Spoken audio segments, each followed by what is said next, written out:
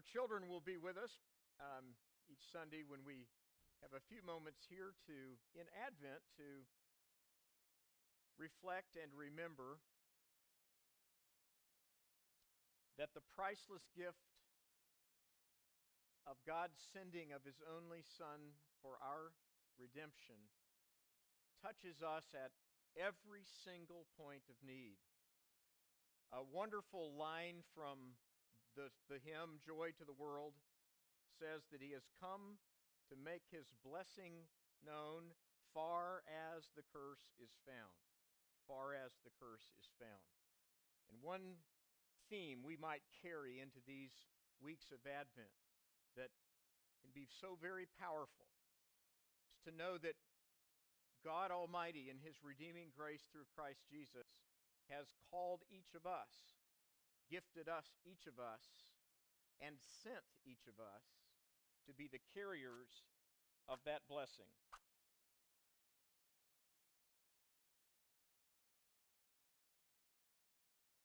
I often think about the role of the prophets in the Bible as a kind of, figuratively, as a kind of gift wrap from God around the greatest gift the world has ever seen.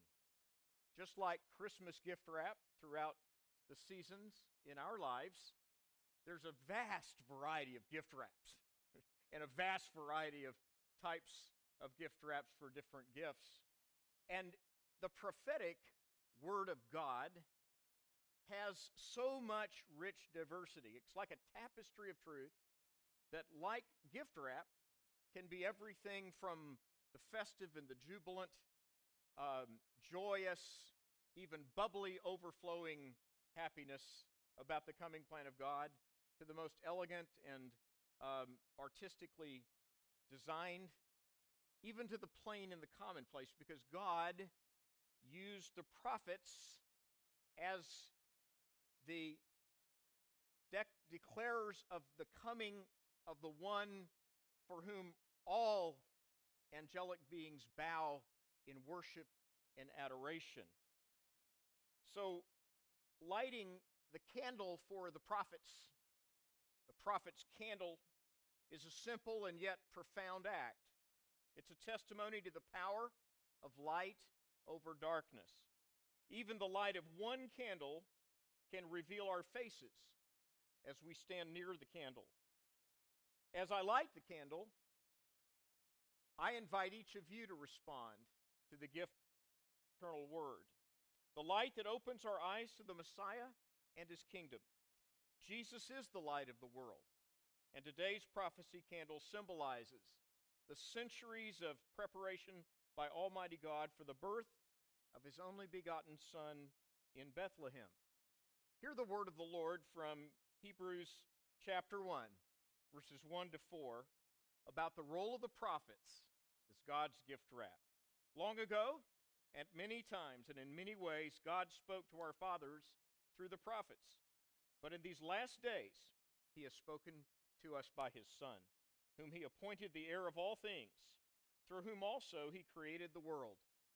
He is the radiance of the glory of God and the exact imprint of His nature, and He upholds the universe by the word of His power.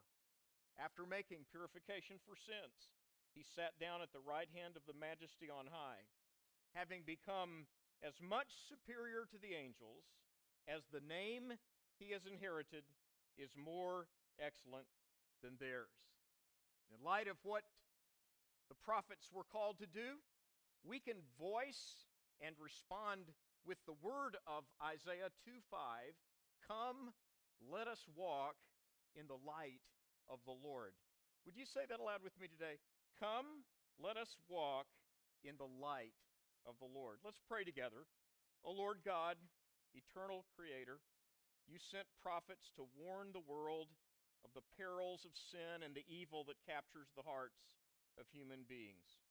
Long before our Savior Jesus' birth, candles of hope flashed through centuries of struggle. Prepare our hearts today, O Lord, to reflect on the wondrous way our Savior and Lord has fulfilled the prophet's yearning.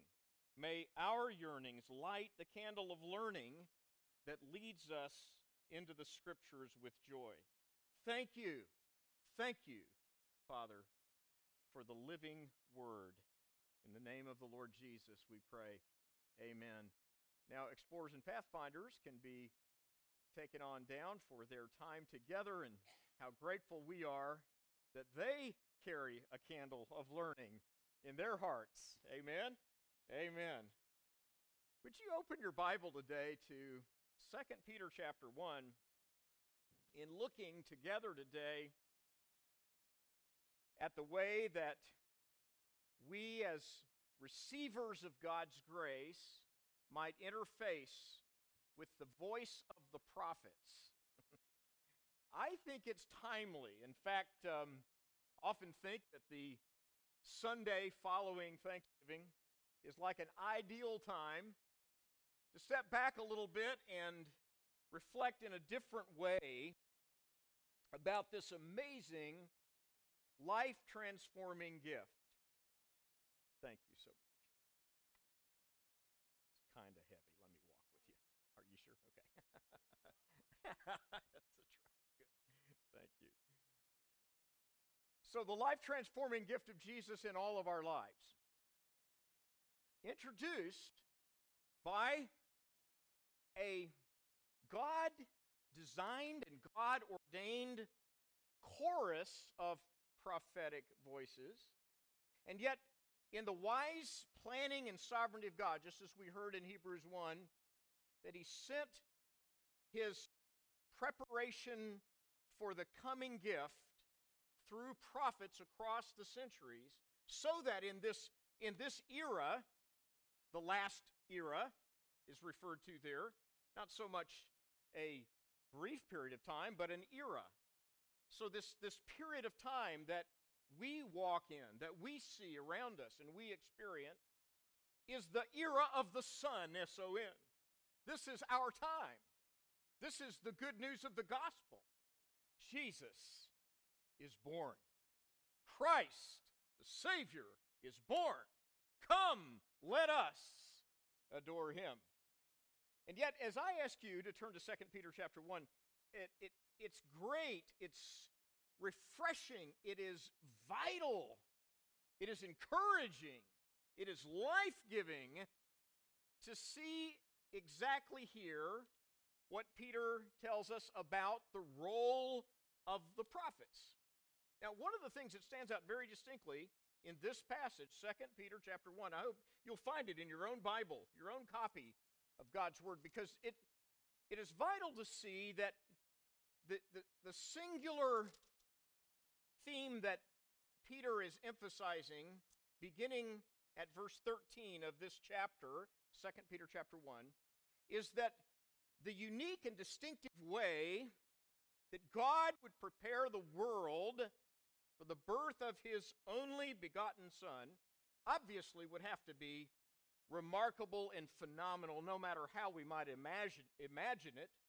And yet, often as contemporary Christians, we miss the significance of why we need to know about these people called the prophets. So I think of today as a kind of an invitation to you to join me in something I've never done quite this way before. So I want to call it a primer on the prophetic hope. The primer on, like a brief crash course, you might say, on why did we need the prophets? Now, the very word hope itself is a clue, because here again, we tend to think in very weak, watered-down vocabulary words, and we need to have a dive into the pages of Scripture to help refresh and revitalize our mind about these words. So let me just start with that very basic word hope, that so often in our contemporary usage of the language, the word hope gets diminished and watered down to something sort of equivalent, roughly equivalent, with another four-letter word, W-I-S-H. We just think of a hope as a sort of a wish, or maybe a whim, maybe a yearning, maybe a dream even. And yet, when the Bible uses this simple English word hope, the Greek version of it is more like one of those giant anchors that you'd see in sailing vessels in eras past, when the sheer weight of the magnitude of that anchor is just amazing to behold. It is a giant, powerful source of security. And when the Bible refers to the hope we have in Christ, the emphasis is precisely what Peter starts to tell us here in verse 12 and 13 of 2 Peter 1, that if we miss this, it's kind of like buttoning a shirt the wrong way. If you start buttoning a shirt, but you put the wrong button on the top hole or the second hole and the first button in the second hole, you're going to mess up your buttoning, aren't you? So if you get the first button wrong, you're all unbuttoned. You're all out of sorts. And oftentimes we don't get the first button correct in our thinking about the prophets. And what I mean by that is that God designed this plan. Now, we may wonder why on the edges of our imagination. Legitimately, we all wonder, why would it have to be that way? And Peter, we may not be able to answer all those questions. Some of it is simply part of that realm where the Bible says the secret things belong to the Lord our God. The things that have been revealed belong to us and to our children. That's Deuteronomy 29:29. It's a great thing to remember sometimes when you're a little puzzled or perplexed about something. But let's dive into what Peter said, because Peter does this profound insight into the role of the prophets at the exact thing we need in our generation more than anything else, and that is clarity about who we believe, what we believe about Him, and why we believe it. That anchors you for the storms, the controversies, the perplexities, the disappointments, the struggles, and even your own internal disappointments in life, to know the hope that you have in Christ Jesus. The Bible tells us that it's anchored in His person. Now, 2 Peter 1:12 gives it to us like this. Now, I'm reading, by the way, today the New American Standard. It's kind of like my favorite study translation, but there's several translations, I'm sure, in the sanctuary today, probably NIV, ESV, maybe New King James. So just read with me in your translation, and I trust you can track with me. 2 Peter 1:12, therefore, Peter says, I will always be ready to remind you of these things, even though you already know them. Now, Peter's doing exactly what this pastor is doing on the first Sunday of Advent. I'm sure today that this primer is I'm reminding you of things you already know. It's not probably nothing you've never heard before. And yet the very mention of that in Peter's epistle tells us something that we miss again today, and that is that we're so inclined to think, oh, I've already heard that, so we tune it out. And yet the Bible brings to us this layer upon layer upon God's invitations to each of us to hear again something you may think you've already heard, but in the hearing again is almost like that great illustration a Greek writer used many years ago, that no man walks into the same river twice. No man steps into the same river twice, because the river's moving. The current is moving, and we're growing, and we're changing.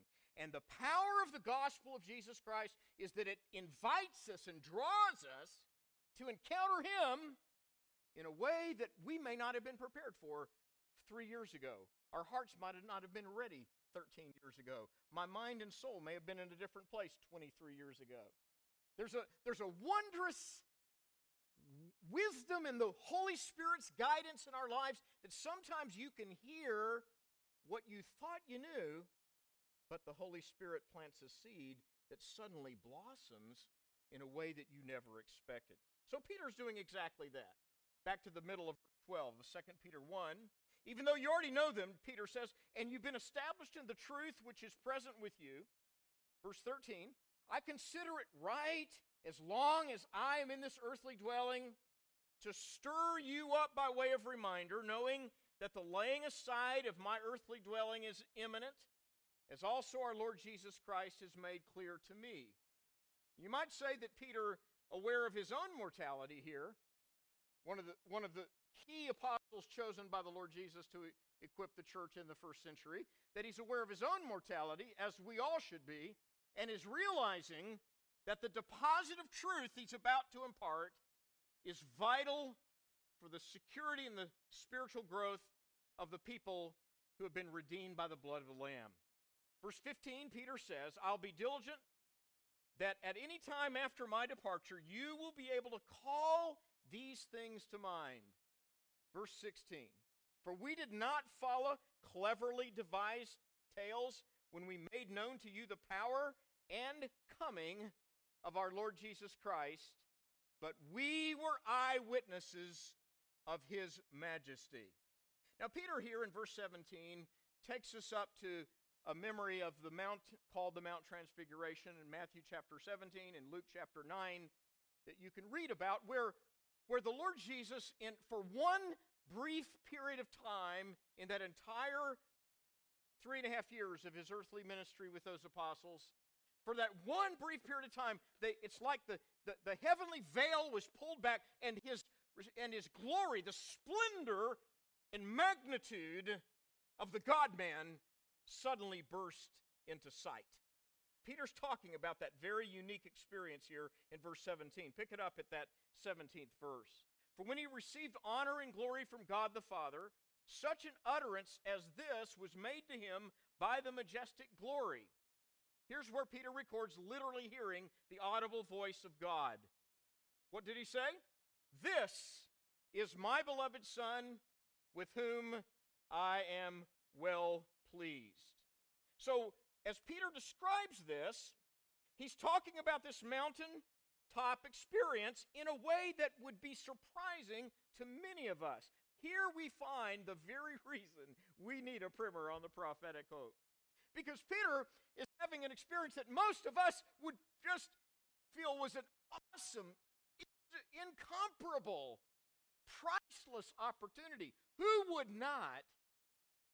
among us would not have just given anything to literally see his glory in the unveiled way that Peter and James and John did in that Mount of Transfiguration? So he says it like this. Let's pick it up from the screen. He says, we were with Jesus on the holy mountain. Would you say that aloud with me? We were with Jesus on the holy mountain. Now, here we are, an experience, one of many of the encounters with the living Christ in those days of his Galilean ministry that we would just think are just so incomparable and unforgettable. And would you not, like Peter, be absolutely certain about what you saw? And would you not, like Peter, be wanting to tell others what you saw, what it meant, and certainly what the voice of the Father said about his only Son? So he says it. We were with Jesus on the holy mountain. We would have liked to have been there.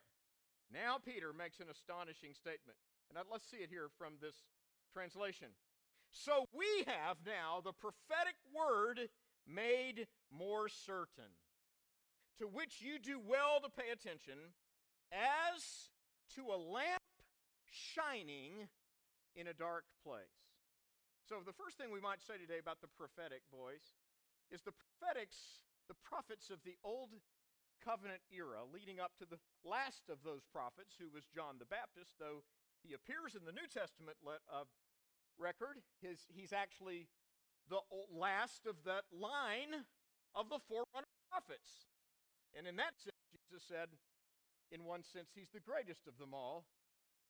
And yet his privilege, Jesus said, is less than the least of the redeemed children of God who've experienced the new birth. So the prophetic, we might say the prophetic chain of events that leads to Advent is something that was designed by God and has present tense value for us.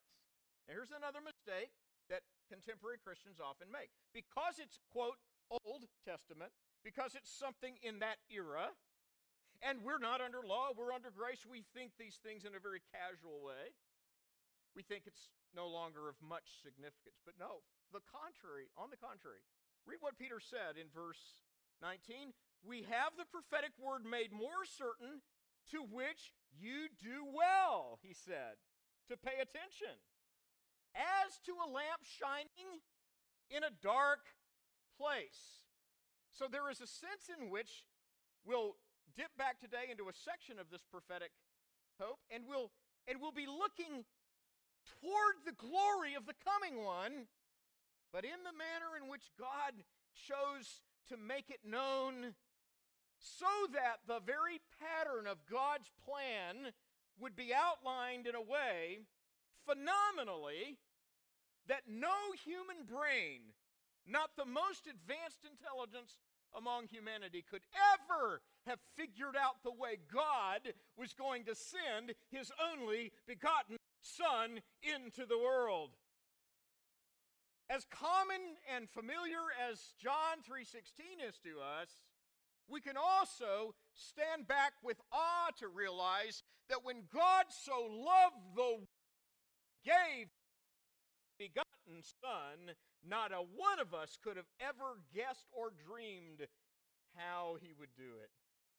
And this is where the word of the prophets, like a light shining in a dark place, points us back to the ultimate intention of Almighty God. And what is their role? Now continue in your text, if you would, there in 2 Peter 1, and notice that Peter is aiming at something here, and he's aiming at something that we can also relate to both First Advent and his return, as a part of the total picture of how God anchors us in this life to live by faith. That is, that this prophetic word was to shine until the day dawns, and the morning star arises in your heart. Do you see that in the text there in verse 19, that there are two images of this bursting forth of the daylight? The day will dawn, and the morning star, Peter is pointing us to, is the ultimate fulfillment of the dawning of this day of grace. Now, Peter's purpose, we'll leave his text at this point, but his purpose in the concluding part of the chapter is to show that this is why we need, let me put it in street language for us today, this is why we need the Bible. This is why we need God's Word daily in our lives and in its fullness, and the comprehensive gift of God's Word in our lives, every single phrase. To use the old-fashioned language of Matthew 5, every jot and tittle, every tiny apostrophe and comma, every punctuation mark of God's Word, that God sends his life and his light to us through the Word of God. And even when we look at the fulfillment of the birth of Jesus, of the prophetic plan, still God uses his eternal Word to bring us life. We see that in the book of Hebrews, as we heard in Advent. We see it through the preaching of the apostles in the book of Acts. We see it even in the words of the Lord Jesus himself when he talks to the disciples in John chapter 12 about a passage we're going to now look at in a moment. Jesus said, "These things Isaiah said because he saw the glory of Messiah and he spoke of him." That is, these prophets are like signposts to us. But I think it's notable here that what Peter's really aiming at is so present tense contemporary for us. It is that to meet the Messiah, to meet the Lord, is to know and love the living Word of God, because he is the living Logos. In the beginning was the Word, and the Word was with God, and the Word was God. And the same was in the beginning with God. All things were made with him, and without him nothing was made that has been made and has its existence. so this living Word, the Lord Jesus, eternally God, becomes man at a precise point in time. Somebody said that Jesus Christ, Jesus of Nazareth, is the only person who has ever lived who existed before he was conceived in the womb. He's the only person who ever lived who existed before his mother was carrying him as a baby in the womb. This is the remarkable and astonishing fact of the God-man. And so when Peter uses this phrase, the morning star here, notice that just before we leave Peter, the morning star rises in your heart, he seems to be hinting here at something that intrigued the minds of the ancients. In fact, chronologically, the oldest book of the Bible is the book of Job. It's the first in chronological time in terms of it actually being penned. And in that wonderful ancient record of the things, the flashes of understanding that God gave to Job, even in his very indescribably difficult life, God was still giving prophetic flashes of insight of the future. And Job puts it this way in the 38th chapter of his book, an outshining. He speaks of the morning stars singing together, the morning star rising and singing together. And he seems to use that phrase as an outshining of the long recognized as a hint of God's splendor shining into the earth. And what I noticed as I looked at his use of morning star is that Peter draws from this pattern of Job, who speaks of the morning stars singing together, and of the book of Proverbs chapter 8, where the voice of God refers to eternal wisdom, the Logos, the existence of God's mind embedded in Christ even before Bethlehem. And what we see is that Christ's birth for us is the dawning of this day in which we are given the good news of God's love. And the morning star rising is a reminder to us that the bright hope of every prophetic gift of God is for us to anticipate his coming. Anticipate the coming of Christ.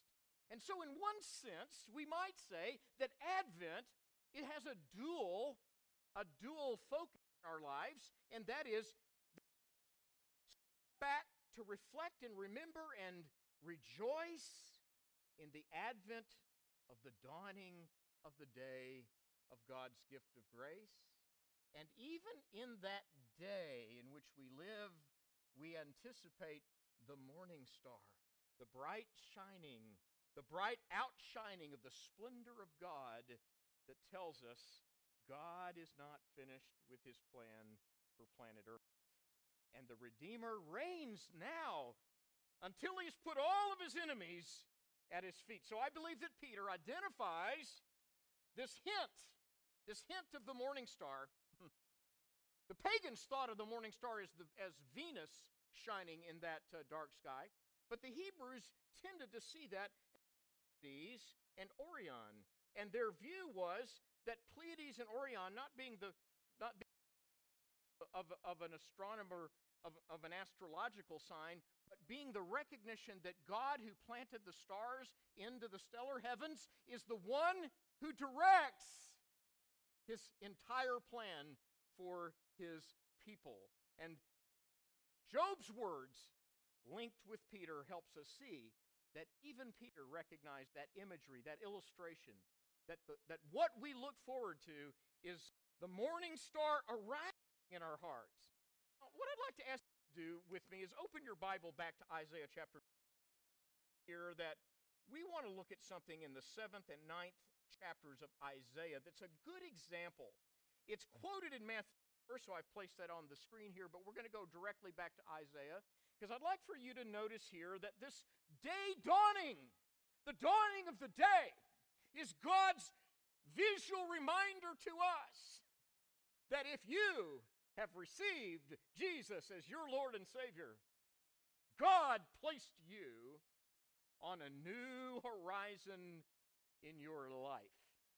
The horizon of hope is God's gift to you today if you're a child of God. And the wonderful news I can share with you is that if you're not yet a child of God, if you're hearing this message, wherever you may be, and you're not absolutely sure that you've given your heart to the Lord Jesus, that you have asked Him to reign personally, to receive what God has made available to all who will hear this good news, you can have that assurance this very day.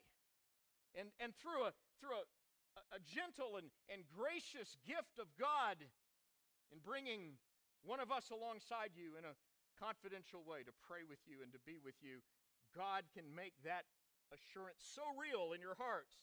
So when you see the day dawning, we realize the significance of a region of the Galilee in Isaiah 9 that the prophet speaks of.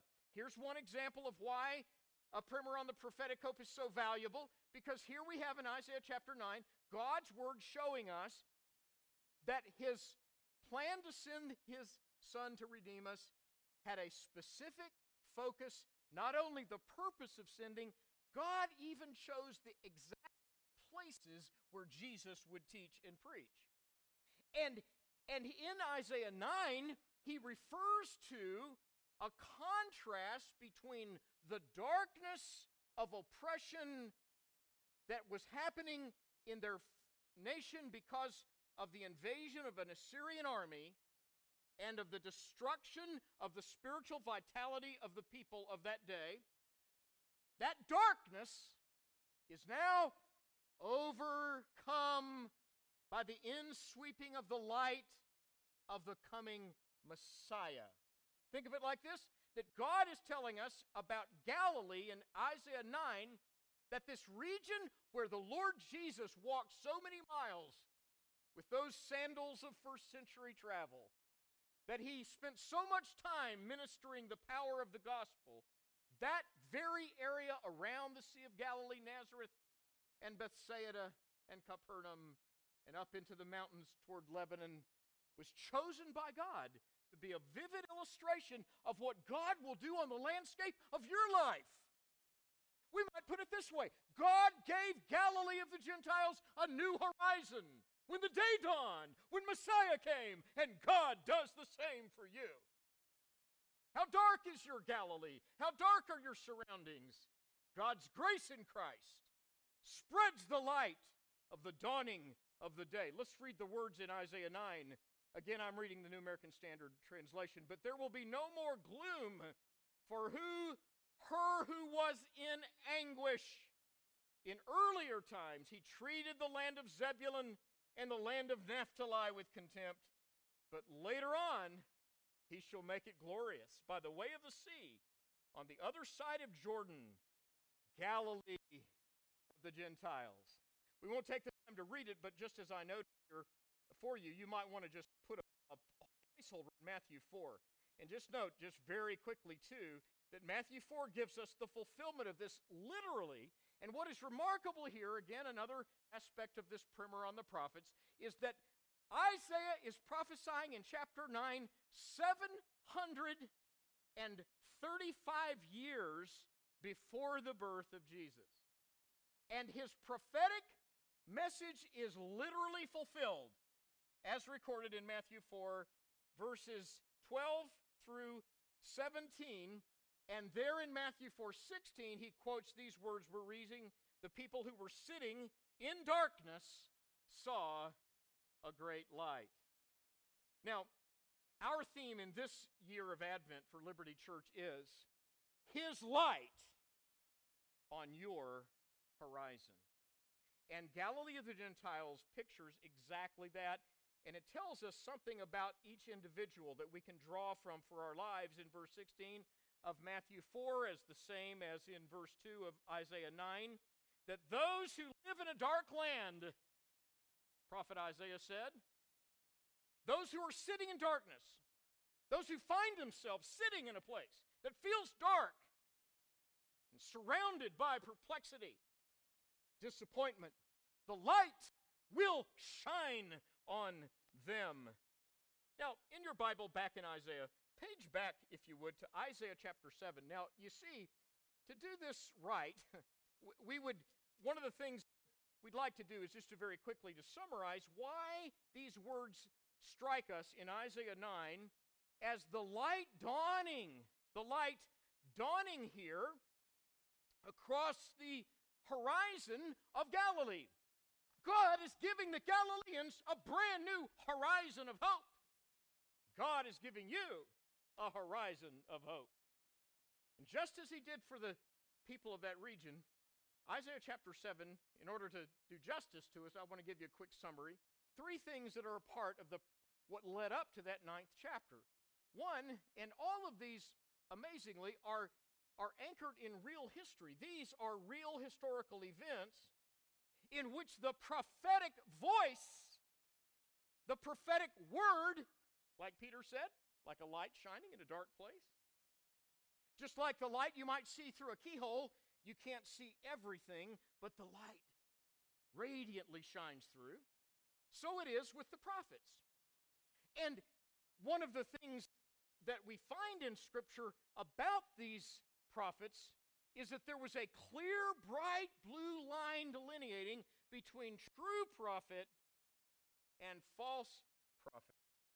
Now that's aside from the theme we can cover today, but it's vital to know there were tests to these prophets, and among them were the historical accuracy, but also the astounding way God brought together prophetic word that would almost sound like it was talking about 2 different subjects, but in the trajectory of the Messiah's birth, those vectors come together in the bright dawning of the birth of Jesus, and we see that the same God who said, for example, he'll be born in Bethlehem, is also the same God who gives the prophet the voice, I will call my son out of Egypt. And it is God who joins those historical accuracy so that, again, something no human brain could ever have conceived becomes the story of the manger, the story of the Nativity, the reality of Christmas. Well, in Isaiah 7, there were 3 things to remember. One is there was a shaky alliance of kings, and the shaky alliance of these, I call it this way, and we'll toggle back to that, but I call it a shaky alliance of 3 scheming kings. Now, quickly, there are different ways we might look at this, but the first way to see it is that these kings, king of Assyria, the king of Syria, Assyria and Syria, two different entities, and then the king of Israel, the northern kingdom, were seeking to conspire with Ahaz, the king of the southern kingdom.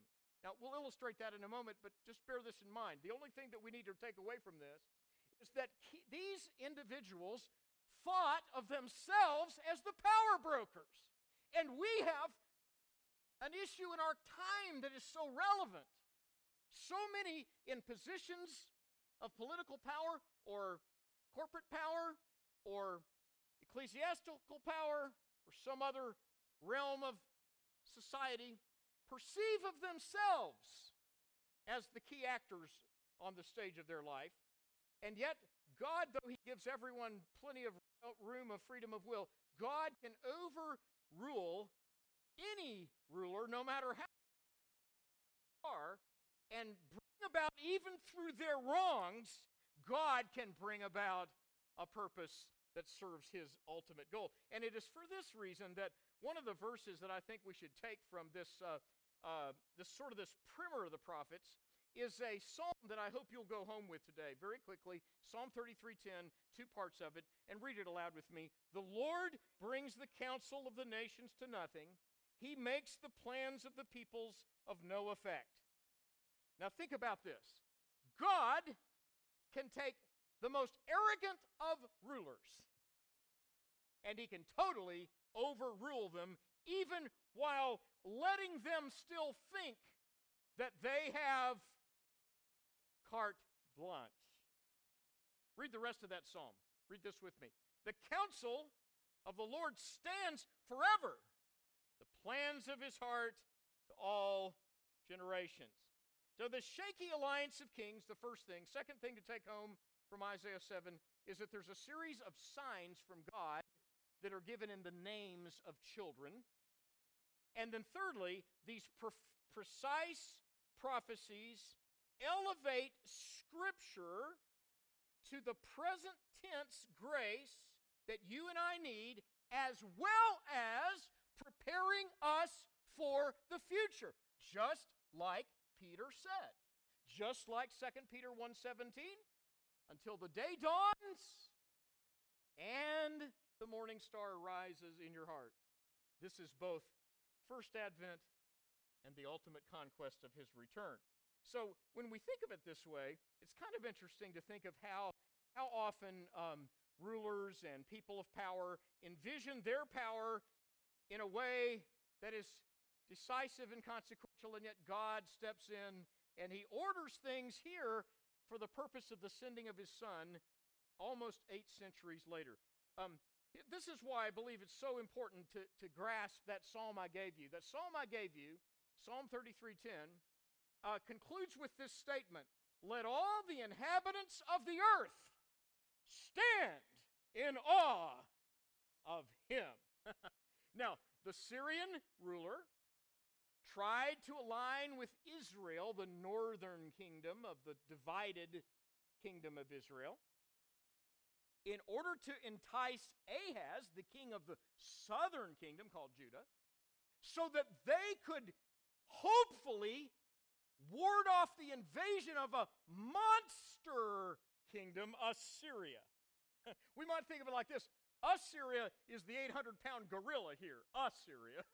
And Syria, Israel, and Judah are like the 3 small players. And the story of Isaiah 7 gives us, in the prophetic names of 3 children, a reminder that God was, even in their time of darkness, God was sending them signs that his plan was to bring the Messiah, their deliverer.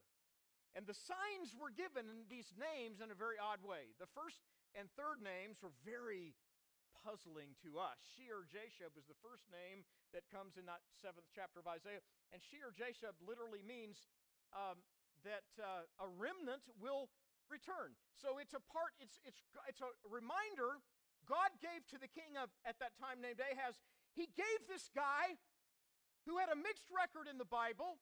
2 Chronicles 16 tells us that he had done many things that were right in the sight of the Lord, but then it goes on to record his straying from trust in the God of the God of creation to begin to gravitate toward pagan gods. And he did it hoping to save his skin. This is not political people trying to use religion in order to further their power, is not unique to the 21st century. He was trying to manipulate the religious culture in order to retain his power and advance his goals. And God had said, Ahaz, God dips into his life in Isaiah 7 and gives him a chance to believe the Word of God. Isn't that amazing? Do you know something? There is no single person you can think of today, I don't care how entangled they are in sin, that God's Word will not come to them like it did to Ahaz and say, you can still believe God. Shear-Jashub, the first child, was designed to show that. The second child prophesied is, of course, the wonderful gift of Emmanuel, and we'll come back to that later in Advent. And then the third one was an even weirder name. Probably the most weird name in Scripture. When our sons were young, we used to joke about this name sometimes, saying, just teasingly, we thought about naming you this, Maher-Shalal-Hash-Baz. How would you like your kid to be named Maher-Shalal-Hash-Baz? But God had chosen in chapter 8 to give that name to Isaiah, to use the sun as a sign. That word Maher-Shalal-Hash-Baz literally meant haste to the spoil and hurry to the prey. What a strange name. How would you like in first grade to say, my name is haste to the spoil and hurry to the prey? But the goal of that sign was that God used Isaiah. Look at Isaiah 8:18. It's a great insight into what was happening here. That he says, I and the children God has given me are signs. Do you see that in your Bible? In Isaiah 8:18, I and the children whom the Lord has given me are for signs and wonders in Israel from the Lord of hosts, who dwells on Mount Zion. And the whole reason was, and what I've tried to illustrate in this, I tried to do it this way to accent, that the entire plan was that in real history, God had a fulfillment for all three of those signs. But the heart of the message, something no scholar, no philosopher, no prognosticator, no speculator could have ever dreamed, was that that second of the three children was going to be a son born of a literal virgin 730 years later, and his name would be called Emmanuel. And so, like Peter says, in the prophetic word, even in the dark landscape of night, the day was dawning, and the morning star far across the horizon was going to be none other than the person of Jesus.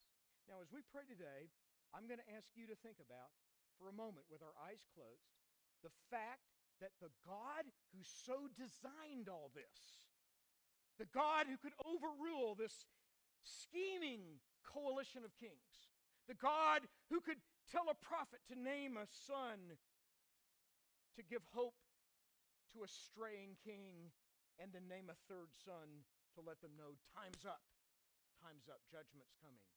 And yet, in the very middle of those three, to have a son who is also a sign, but is really just a foreshadowing of the ultimate sign of the babe wrapped in swaddling cloths and lying in a manger. How good is God?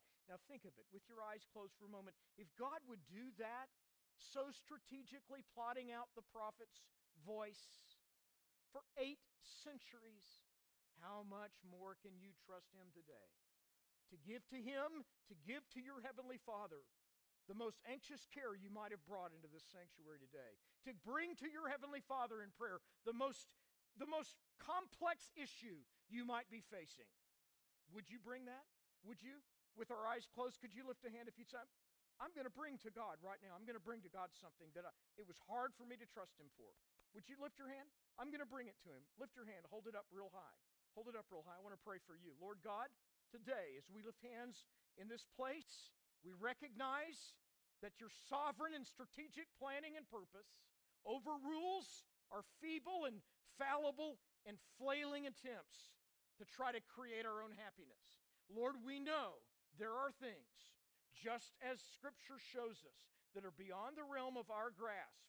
So we do what you offered Ahaz to do, an opportunity to believe, an opportunity to trust, an opportunity to cast our cares upon God. Lord, we receive it. And for each hand lifted today, I pray for a grace from God to begin to step back and even in those quiet times of just opening the Bible and reflecting on this promise of Psalm 33, that though you frustrate the counsel of the nations, we can all stand in awe of you because your purpose prevails. Once again, with your hand lifted up, just one more time, would you just kind of like wave a hand saying to the Lord like a sign, I'm trusting you, Father. I'm going to trust you with this. Friends, every time we close a service here at Liberty, we want it to be known. We may not say it every week, but you are so welcome to come meet here at the front for a brief time of prayer for anyone, or to say, I need to talk to you privately. I want some time to pray through a problem confidentially. We love to do that because above all, just as Jesus said to the disciples, that if you abide in me and my words abide in you, you will ask what you will. And your Father will be pleased that you came and you brought it. He loves to have his kids come running to Daddy. Thank you, Lord, for your prophetic plan. Amen.